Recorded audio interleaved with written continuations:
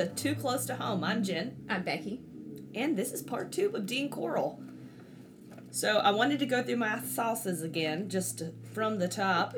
The Man with Candy by Jack Olson, which was an excellent and very in-depth true crime novel, and it does go a lot into what the families of the boys went through afterwards. And then we have Last Podcast on the Left, episodes 210 to 213, ABC 13 News, the Houston Chronicle, Wikipedia, YouTube, and Reddit. The YouTube and Reddit I have some photos that are just disgusting, and a video or a recording of Henley calling his mama. So I figured we'd listen to that today, and that's where those come from. Last time we left off, they had just arrived to 2020 Lamar Street, and it was the summer of 1973. It feels like it's the beginning of a movie, right? Or the beginning of a summer. It was the summer of 69. Whatever the year it is. Oh, you know that had to have been playing in the background of at least one of those murders. Oh, that's sad. Don't ruin the song for me. No, wait, no, that came out in the 80s. Never mind. Just kidding. This was in the 70s. We're good. That memory's still intact. Okay, don't worry. Cool. This should be fucking me up sometimes.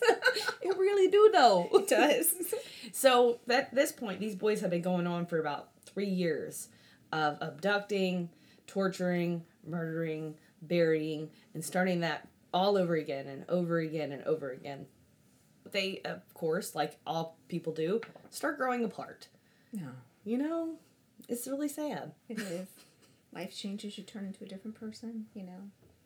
Exactly. So David Brooks, and I don't know, because he had a kind of a romantic relationship with Dean Coral in a way, in this really weird Stockholm Syndrome kind of way, where he fell in love with his captor. It's not that romantic. It's Dean Coral we're talking about. In the shed. Fell in love in the shed. I guess that he was trying to prove his manhood, and he did by knocking up his girlfriend and deciding to marry her.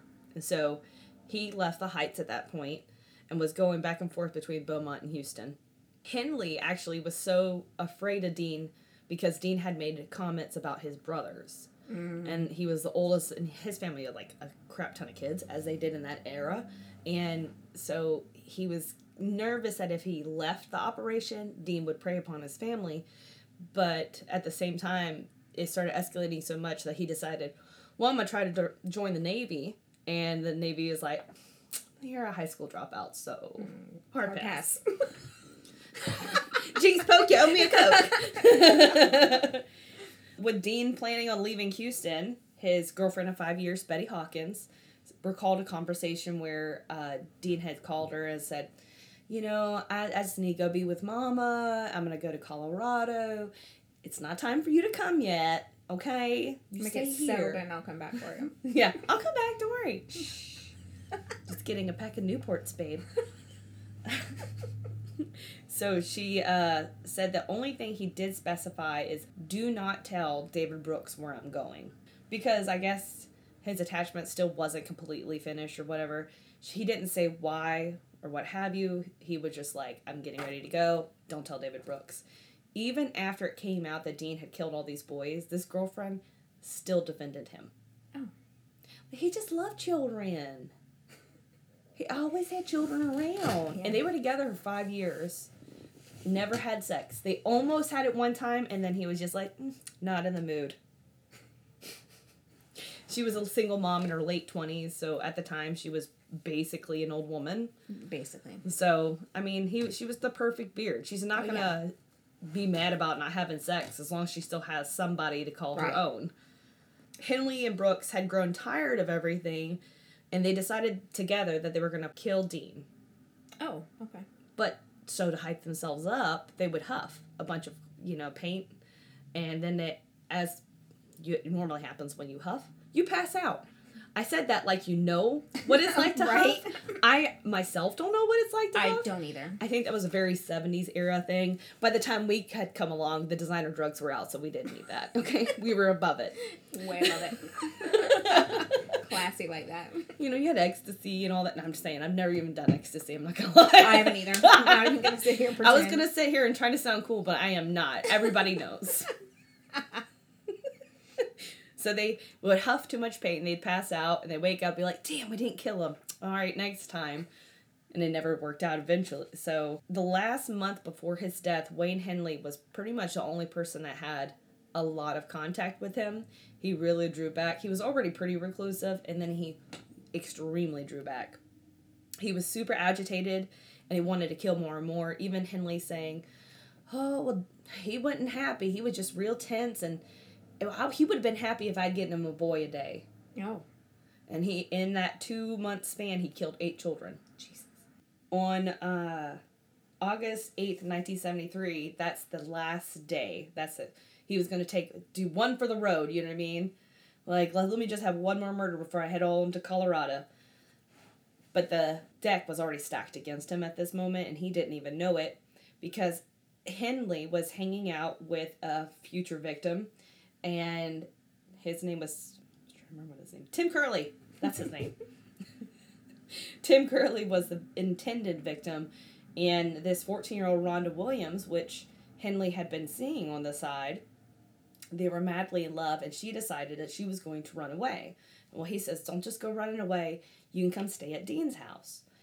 Despite having brought girls to Dean's house, he had never brought girls to stay at Dean's house. That day, Tim, Rhonda, and Henley, which Rhonda was the former fiance of Frank Aguirre, which was a victim of Dean's PPS. Oh. Yeah, real sad. Yeah. So she had already experienced a lot of crap at that point. So they all show up at Dean's house, and Dean loses his shit immediately. You weren't supposed to bring any goddamn girls. You ruined everything. That's a direct quote. Henley decided to try to get him to calm down. Him and Dean go into another room. He's like, man, she just needs a place to stay. Don't worry about it. You know, this won't affect anything. And Dean calms down and goes, you know what? It's all going to be fine. It's going to be cool. It's going to be cool. How about some party favors? Here's some more bags for huffing. All 3 kids get to huffing and pass out. When Henley had, like, the best tolerance for huffing, which is the sad thing to say, he had done so much. So he woke up before Tim and Rhonda. And he woke up to find himself handcuffed, Rhonda handcuffed, and then Tim Curley naked and handcuffed and tied to the torture board, knowing exactly what's about to happen. Dean throws the radio up loud again, and that's where that quote came from at the beginning. I'm going to kill you all, but first, I'm going to have my fun. Henley puts his charm on Dean. Oh, Dean, I'm so sorry. You're right. I shouldn't have brought this bitch here. I'm going to kill her. Don't worry. I'm going to take care of this. And Henley's like, you know what? Okay, fine. Dean is like, fine, okay, I knew you'd come to your senses. And he puts the .22 pistol right next to Henley. Also, the whole time he's naked. Dean is? Dean. Butt-ass naked. So he's naked, the boy's naked on the thing. Henley's wearing his clothes and Rhonda's wearing her clothes, but very awkward. Right. You know, naked-ass man with a pistol. And so he goes, fine, I'll unhook you. And he says, great. He unhooks him, and he starts walking towards Tim Curley, and he points at Rhonda and says, get to work. Henley gets up, and he grabs the pistol, and he says, I'm so tired of you killing all my friends. Dean turns around and looks at him and says, kill me, Wayne. Why don't you kill me then? You won't do it. And then Henley shoots him. Famous last words. Never threaten someone with a gun to, you won't do it. You ain't gonna do it. Chicken shit. Bad idea.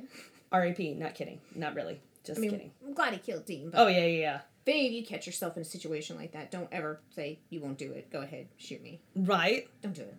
After he killed him, you know, he gets Curly and Rhonda and gets them out of their stuff. And at this point, he's like, we just need to leave. And Curly's like, we need to call the police. You need to... I mean, this was obviously self-defense. Neither of them know what's happening or, like, what he had this intention or anything. They don't know all the backstory and how he's been doing this and that Henley was involved. Yeah. And he's like, no, we got to call the police. And so he calls the police, and all 3 kids go and sit on the front porch. And when Henley calls, he goes, y'all need to come right now. I just done killed a man. Dean Coral gives them the address, which is 2020 Lamar Drive. And they go sit on the front porch, and while they're waiting for the cops, He starts chuckling, and Henley says, "If you weren't my friend, I would have made $1,500 for you today." Oh, my.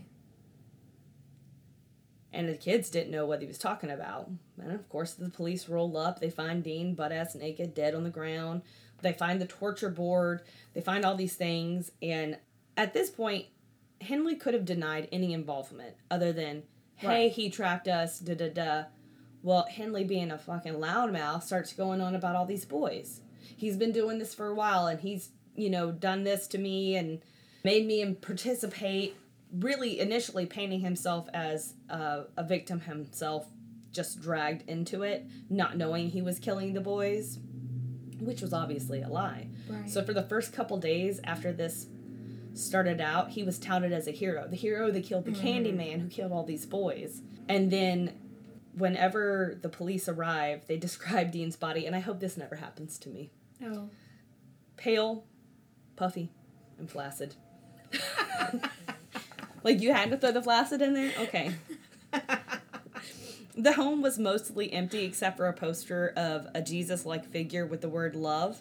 Oh, He had very little things because he moved quite a bit, and if you're moving a lot, you definitely don't want to move a lot of shit, I guess. But you don't want to forget the Jesus poster. No. But he did have his torture box. The torture box featured a 18-inch double-headed dildo, glass tubes, ropes that he also got from his job, like the glass tubes, plastic wrap, and other torture devices. He was really the Martha Stewart of serial killers, to be honest, Got that decor on fleek. Right. Henley did not have to state, that he did see all these murders, but he, of course, wanted to be that hero in that situation, like I said. He told the police he was involved because of financial reasons, and that Dean had told them that this was because of a sex trafficking circle and blah, blah, blah, and I still can't, that still baffles me, like, okay, you're just in a sex trafficking ring? Okay, I thought you were murdering these boys for a second there. I mean, you did it because you needed the money, so we totally understand. We totally get you selling out your right. fucking friends. Yeah. To be sexually tortured and killed for a couple bucks. Later on, when he was interviewed by the police, Henley said, "Dean taught me to shoot a man till he was down. And I shot Dean until he was down. He would have been proud of me." Definitely some messed up psychological stuff going on with that boy. Oh, yeah. Of course, now that the police know that there's all these murders, they want to know where the bodies are. And that's where he directs them to that boat storage that we visited on Silver Bell Lane. When they opened the door, they found items that would be perfect for burying bodies. Garbage cans to remove dirt, lime, shovels, plastic wrap. The room was big enough for a small yacht. They say that like I'm going to know what a regular yacht's going to be sized like. Baby, I don't know. I need you to put it in comparison to... We might have had a canoe. John boat or something. Okay? I know A little old boat dinghy. Yeah. A yacht does not come into my vocabulary as a unit of measurement. I've never been yacht shopping, so I don't know what a small, medium, or large is. It's Thursday. I feel like we need to trade out our yacht. I wish. Wish that was my biggest conundrum of the day. We're going to get there one day. Mm-hmm, sure. Moving on up. They found a bag of clothing, which were his trophies. All the clothing he had stripped off the boys in trash bags, which is very I mean, I know it's like just jammed in there. I don't know if it was a trophy. To me, I felt like it would have been done a little bit better, but who's to say? Yeah, I agree. They did find a bicycle of a boy that went missing 5 days earlier. And Henley stated that 19 boys would be buried in that spot. The excavation was rudimentary at best. So you're thinking 1970s, we don't got CSI, okay? Right. We don't got Law and Order SVU. Okay, we do not. No, we do not. So, of course, they get some trustees from the jail. They do not tell them what they're going to do. And these are trustees from the drunk tank. They're trustees from the drunk tank. Not like murderers themselves or just someone that got thrown in to sleep it off. They're supposed to just be there for like 24 hours. They're the ones who get drafted. I feel like that would keep you from ever going back to jail again. Oh, right? Like you, just like we were talking about earlier. Yeah. Steer clear of that place. Last time I went, I had to dig up some dead bodies. Right? So, of course, with that bag of clothing, they threw it out. They didn't need it. Because that obviously didn't matter, right? The Okay. victims' clothing that they were wearing when they died? Okay, sure. This was also in August, and we all know what August in Houston is like. It's 90 degrees, fully humid. They're in this storage building, and they start to dig.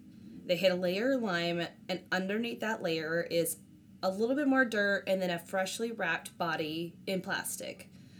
My thing is, if you're going to wrap it in plastic, what's the point of the lime? Because lime is supposed to aid in decomposition of the body.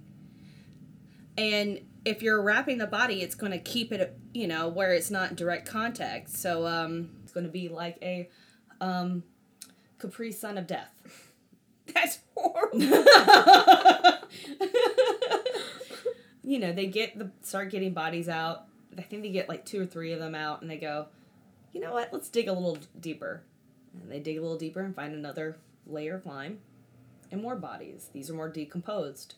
So they keep going down until it becomes a sludge of bodily fluids and dirt and bodies, where the bodies have disintegrated and came out of the plastic wrap.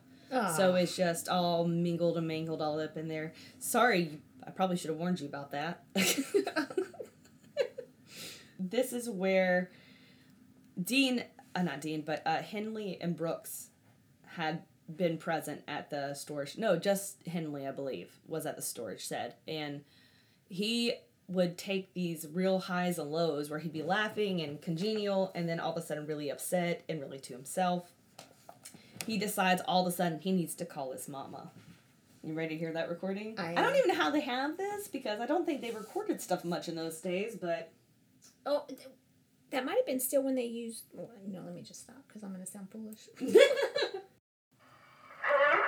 Mama. It's Wayne. Yes, this is Mama, baby. Mama? Yes? I killed Dean. Wayne? Ma'am? Oh, what are you doing? Yes. Oh, God. Where are you? It's all right. It's all right. It's all right. Where are you? I'm out of this warehouse. Where? Out of that warehouse, see, Katie. Can I come out there? Yes. Is the warehouse park? You can't. No, you can't come. I'm with the police, Mama. You could hear the deputy in the background because he's like, can I come out there? And he's like, yeah. And then deputy in the background is like, no. I don't want to be ugly, but he doesn't sound very educated. No. Well, he was... Mama doesn't either. No, they were all high school dropouts. They were not very well-read people.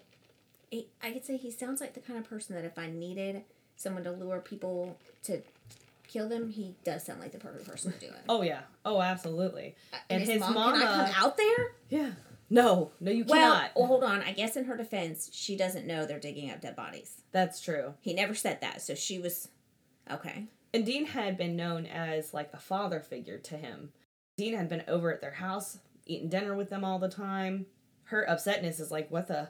A confusion of, like, you killed Dean. That's the person... He had to have done something real bad for you to have killed him. Right. All the meanwhile, the owner of the storage building comes out and be like, bro, what's going on? I own this. And they're like, well, there's a whole lot of bodies in there. And she's like, hold up, I'm going to get you all the paperwork right now. So she came with the receipts. He had been renting it since November 1970. He would visit 2 to 3 times a week, sometimes just to pick up and drop off. And then sometimes he would go in there, shut the doors, and work in there for hours. Which was a rudimentary boat shed with a dirt floor. So what was he doing? Digging holes. Exactly. It takes hours to get that deep. It was his hobby, She said, and this is where, like, the deniability of people, where they just won't look at something. Whenever it rained, an ungodly, horrible smell would come from it, and stray dogs in the area would always be pawing at the door. Ick. Yeah. As they're pulling him out, they're finding all these bodies, some of them with Venetian blind cords around their neck. One specific kid's, and this is really sad to say, is you could see the expression on his face still. His lips curled underneath his, like, behind his teeth, gasping for air. Even dead, he was still tortured. You know, it was just... That's sad. Yeah. They're smoking cigarettes constantly because it's smelling horrible in there, right? Liquid death. Which is doing nothing but mixing cigarette smoke with the smell of bodily rotting I wouldn't even be able to fluids. smoke because I'd be like, I feel like I was inhaling dead bodies. Like, I get weird about Oof. that. There's a real. bad smell. I feel like if I smell it, I taste it. Even people And then who it's in my weren't mouth. smoking... Or smoking. Even people who weren't smokers were smoking because believe it. it was in their nostrils. Oh, yeah. They were trying to get that... Ugh. They also took a dinner break and decided on a finger food called fried chicken. These people were, like, covered in muck, and they're like, you know what? Let's go get some chicken. Right? So at midnight they stopped and resumed in the morning, discovering the deeper they go, the worse mess it became. They found a body, a bag of genitals. And it was a sealed plastic bag. And because it was sealed, it was airtight sealed, these pieces remained intact even after the rest of the gross. bodies around it had decayed. Just a bag of balls. Mm-hmm. There was the body of a boy where you could tell that his genitals were bitten off and one rash tear. It's pretty sad. There's also something I forgot to say last time about Henley, because people will hear that, you know, he killed Dean and they don't know the whole story, but he is much a perpetrator as Dean was. And he was pretty fucking psychotic. For the Hilligeist, which was the family, that real young boy, I think it was like 7 or 8, that went missing, he even participated in the search. He went to the family. Oh, I'm going to help you find your boy. I know everybody in this neighborhood. Helped pass out missing flying posters. Would check back in with the family. Like, real psychotic. He's in the background the whole time, pulling bodies. They're pulling bodies out, and he's like, no, there's more. There's got to be more than that. By the end of the second day, 17 bodies were discovered, but they were running out of ability to remove bodies further because they didn't have the right tools. They had spades, which are not appropriate for exhuming bodies.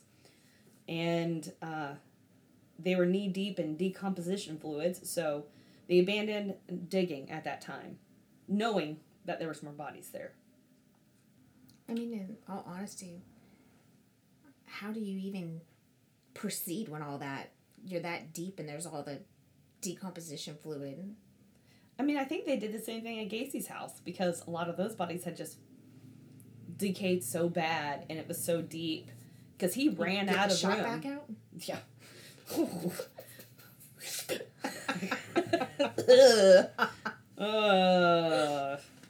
Knowing there's probably 2 bodies still buried out there, me and Becky went to go check out this lot, and it's an abandoned lot.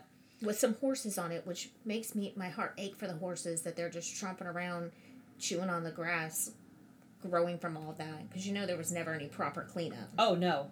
Definitely not in those days. I know it's been a long time, but still. Even then, you just... It's like you can't erase that memory, you know what I mean? Yeah. And these horses are kind of neglected at that, so it's like... Just super sad Sorry to see. if they're your horses and you're listening, but their hoofs were pretty fucked. They were pretty bad. I don't know a lot about horses, but I know a bad hoof when I see one. I know. Since Henley was the only one out there, of course news crews had started coming out and everything, and David Brooks' dad hears about this, knows Dean has been thick as thieves with his son, and goes, we're going to the police right now. You're going to tell them everything you know, and you're going to help them find all these bodies of these boys. We need to help their families, which, I mean, kudos, because how many dads let their kids get away with shit? Like, right. You know what? Not my monkeys, not my circus. Right. This motherfucker was real upstanding. He took him in there, wanted to, get him to say everything he could to help with these families. And so he didn't really want to talk at first, but then under pressure of his dad, he did finally break and started saying, this happened, we watched, he did stuff to me. Henley was not as innocent as you think. He was just as sadistic and murderous. He killed a lot of his boys himself. Oh. Yeah. And then he started revealing more where he had buried other bodies, because he did run out of room at that storage building, and he had been bothering the owner of the storage building for months, like, hey, I need another storage building, and she just hadn't had one available or whatever. And so they started burying bodies in other places. One of them was High Island, and another site was Lake Sam Rayburn near his grandparents' cabin. When they exhumed the 26th body out of these places, that's when they decided to stop. Despite knowing there's more bodies, and Henley and Brooks saying, hey, there's more locations, they beat the record of Juan Corona, who was a serial killer with the biggest record at the time. He had killed 25 migrant farm workers. And so once they hit that 26, they're like, we broke the record, we're done. Let's call it good. What? Okay, great, but this isn't like horseshoes, okay? Yeah. This isn't Yeah. isn't cornhole, sir. Yeah, this is not. We need to keep finding bodies. Right after this case, that sheriff, or that chief, actually retired or resigned. Thank fucking God. Yeah. 28 bodies were the record until Gacy took the title at 33 victims, which, both cases, there are more victims possibly. They're just unknown. If I say right one more damn time. One more damn time. Get a new catchphrase, Becky. So I do have some really fun pictures, and they're pretty fucking disgusting. And these are the ones that came from Reddit that I was like, I need to find more pictures because you can't find a whole lot when you just Google it. And I came across this Google Drive, and this person has to have known somebody to get these photos. But these are some of the bodies from the recovery site. You see some of the bones. Mm-hmm. Who in there with their high heels? Okay. All up on a dead That's body. what I wear when I dig. And sell the plastic wrap. You can tell some of these were teenagers and some were younger. Yeah. It's pretty fucked up. It is a lot fucked up. They even had like a picture of the dildo on one of the TV shows I watched, this was funny. They only blurred out the very tip. I can't. I can't tell what this is. I can't. The little cockhead got blurred out. The little head. But you can see the balls. Right? Just the tip. So Just the tip. They Just blurred the out tip. just the tip. So they did have a funeral for Dean Coral, and it lasted all of 10 minutes. You know, with the pastor pretty much saying, forgive us in life or whatever, some bullshit. And, of course, there were reporters there. Now, he was a veteran, even though he was only in for a year. So he got full burial rights, Armed Forces Bureau, right, where they do the Dead flag. ass shame. It is. A French reporter made a comment, like, how we complicitly allowed him to be portrayed as such a heroic person. Oh, yeah. What Meanwhile, says PFC. Exactly. Like, nobody gives a fuck you in the military. You're not. You weren't even in for a whole year. Yeah. And Your mama wanted you to do candy not factory. want to relate No. our armed forces to you. Not even. Not It's even pathetic. Yeah.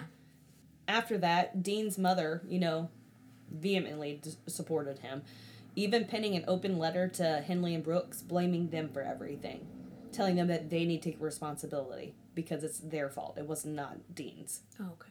She stated that there was nothing wrong with Dean. He wasn't a homosexual, just asexual. The evidence says otherwise. He received his sex ed from the farm along with his brother, which that's not going to fuck you up because he would go spend like summers on the farm and animals having sex apparently is all the education that young boy needed. Oh. His dad wasn't abusive, and she cited all these things as him being normal. Well, let's leave out the squirrel necklaces, okay? Sure. He was totally normal. It's all the rest of us that are weirdos. Right? So 42 boys had gone missing in Houston between 1970 and 1973. Probably all his victims. Probably. And of course, there was criticism against HPD for stopping after they beat Juan Corona's record. As should be. The good news is that most of these victims were later identified, even with the most recently identity of one being discovered in 2011 through DNA. And forensic genealogy and all that, which thank God for that nowadays. It is bringing peace to a lot of people. His only unidentified victim, he was the 16th body in the boat shed. He was in an advanced stage of decomposition at the time of his discovery, leading investigators to deduce that he had been killed between 1971 and 1972. So they do have some pictures of what the boy might have looked like. I was trying to find like a better one because it looks kind of odd, but the unidentified victim was wearing swimming trunks, cowboy boots, a leather bracelet, and a t-shirt.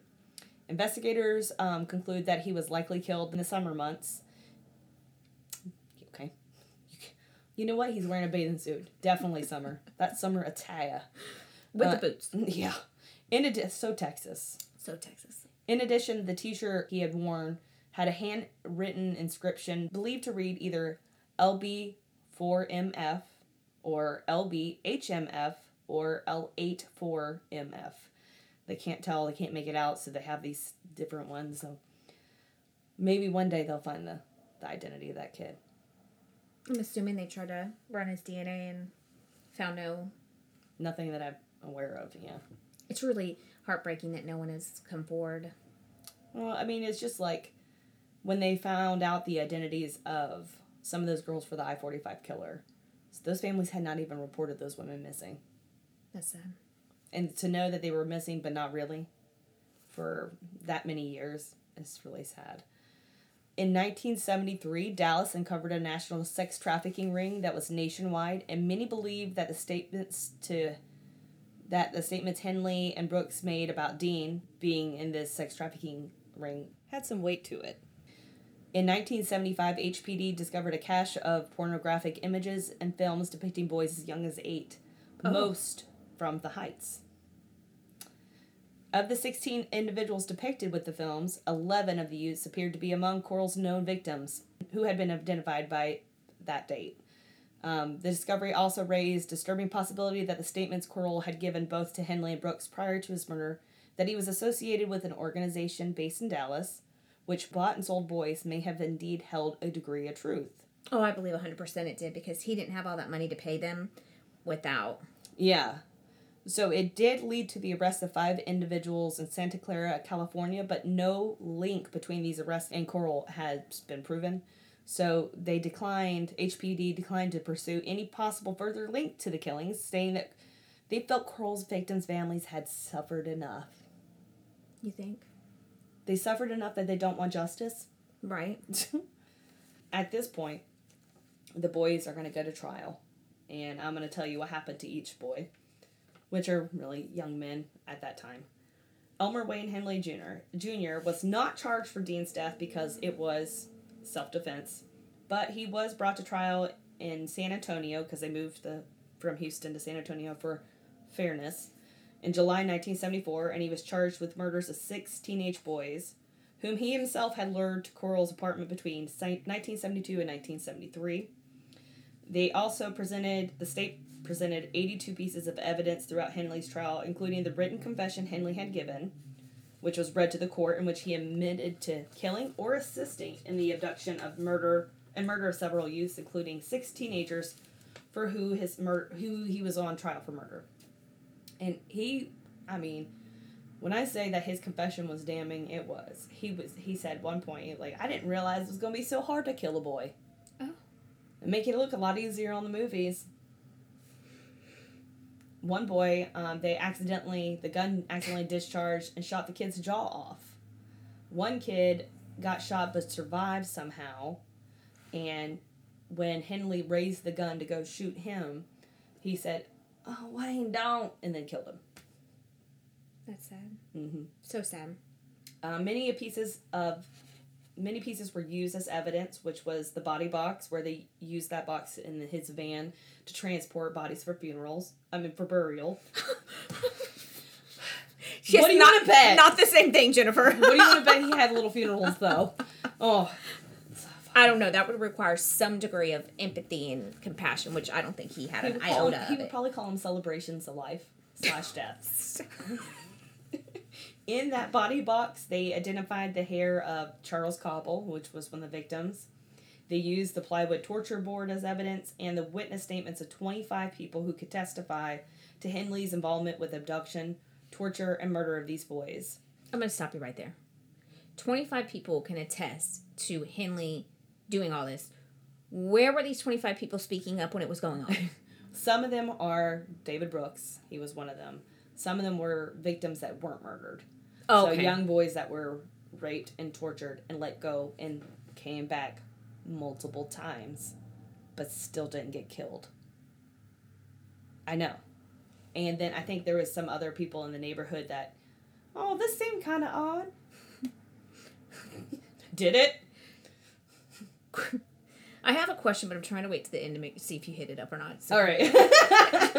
You know how he loves to talk? Well, this is the one time he didn't. He didn't testify at his own trial. And within 1 hour, the jury returned and Henley was found guilty and sentenced to 6 consecutive 99 terms of imprisonment. His conviction was overturned on appeal in 1978, and he was tried for a second time in 1979 and convicted again of the 6 murders and again sentenced to 6 consecutive life terms.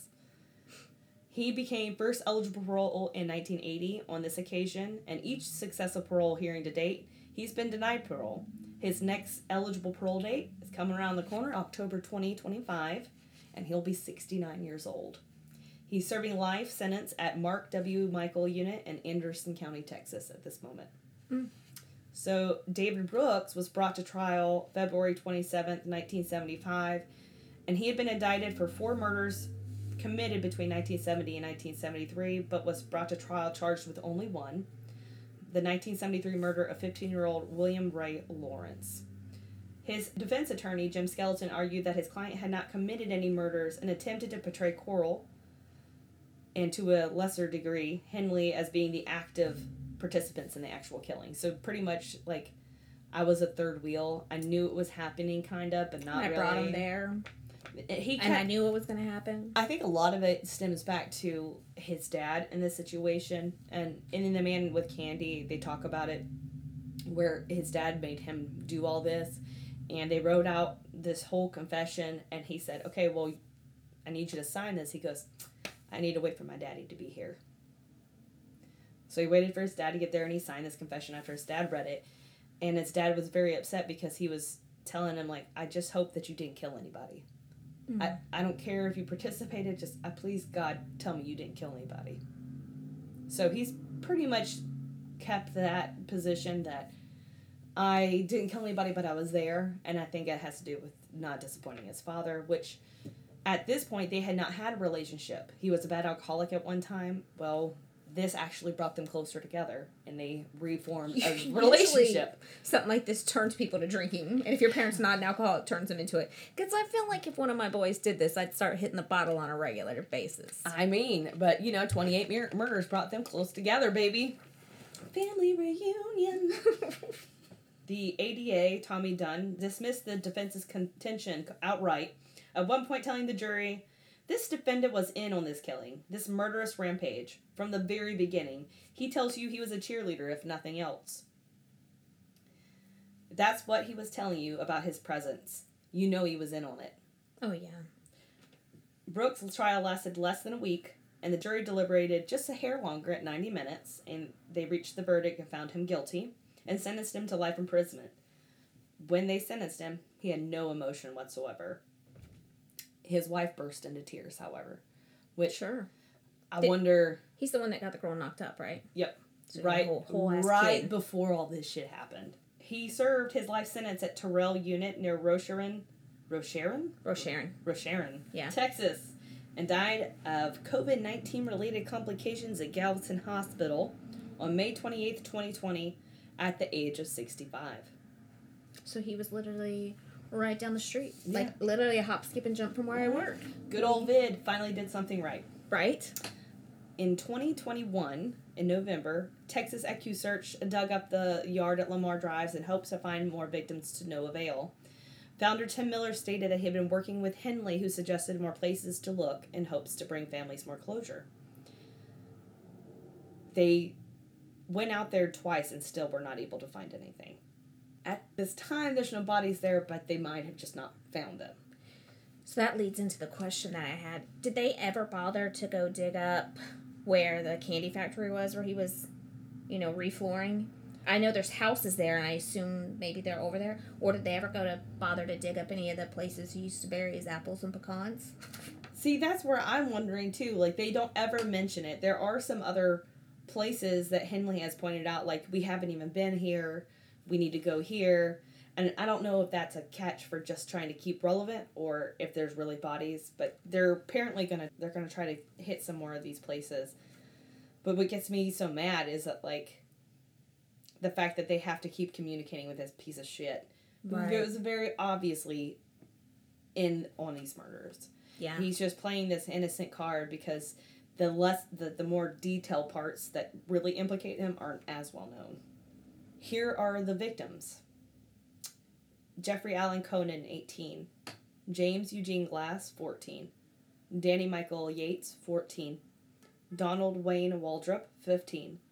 Jerry Lynn Waldrop, 13. Randall Lee Harvey, 15. David William Hillegeist, 13. Gregory Malley Winkle, 16. Reuben Wilford Watson Haney, that's a long name, 17. Frank Aguirre, 18. Mark Stephen Scott, 17. His body wasn't recovered but was claimed to be in that shed by Henley. Johnny Ray Delhomme, 16. Billy Jean Bolch Jr., 17. Stephen Kent Sigmund, 17. Roy Eugene Bunton, 19. Wally J. Semino, 14. Richard Edward Hembry, 13. Willard Carmen Branch Jr., 18. Richard Allen Kepner, 19. Joseph Allen Lyles, 17. William Ray Lawrence, 15. Raymond Stanley Blackburn, 20. Homer Louis Garcia, 15. John Manny Sellers, 17. Michael Anthony Bolch, 15. Marty Ray Jones, 18. Charles Carey Cobble, 17. James Stanton Dramala, 13. And one unknown victim. And these are all the ones that have been, like, either discovered or claimed by Henley and Brooks. There's no telling how many are actually out there that they put into that sex trafficking ring, because I just really believe that he had something to do with that. So there could be victims all over the place. Oh, yeah. And God knows if Henley ever did stuff by himself. Because if you know he did it with Dean, he might have done some stuff by himself. So since we started out on a quote, I was going to end on a quote on this one. And this was Detective Dave Mulliken. How that man was able to go out to that storage shed, time after time, and bury one more dead boy is something I'll never understand. You get close to evil like that, no matter how long ago it was, and it never leaves you. Ain't that the truth? And that's the story of Dean Corll, Albert Way Henley Jr., and David Brooks. Excellent job. Thank you. Oh, God, I'm so done with that now. Ready to wash it free of my mind. Get it out. Get it out. Well, thanks, you guys. Can't wait for you to hear the next two-parter that we have headed your way. Yes. Thank you for listening. Stay safe. Keep your head on a swivel. And don't bring it too close to home. Bye. Bye. If you like listening to us, you can find us on Facebook at Too Close Pod or under the Instagram handle Too Close Podcast.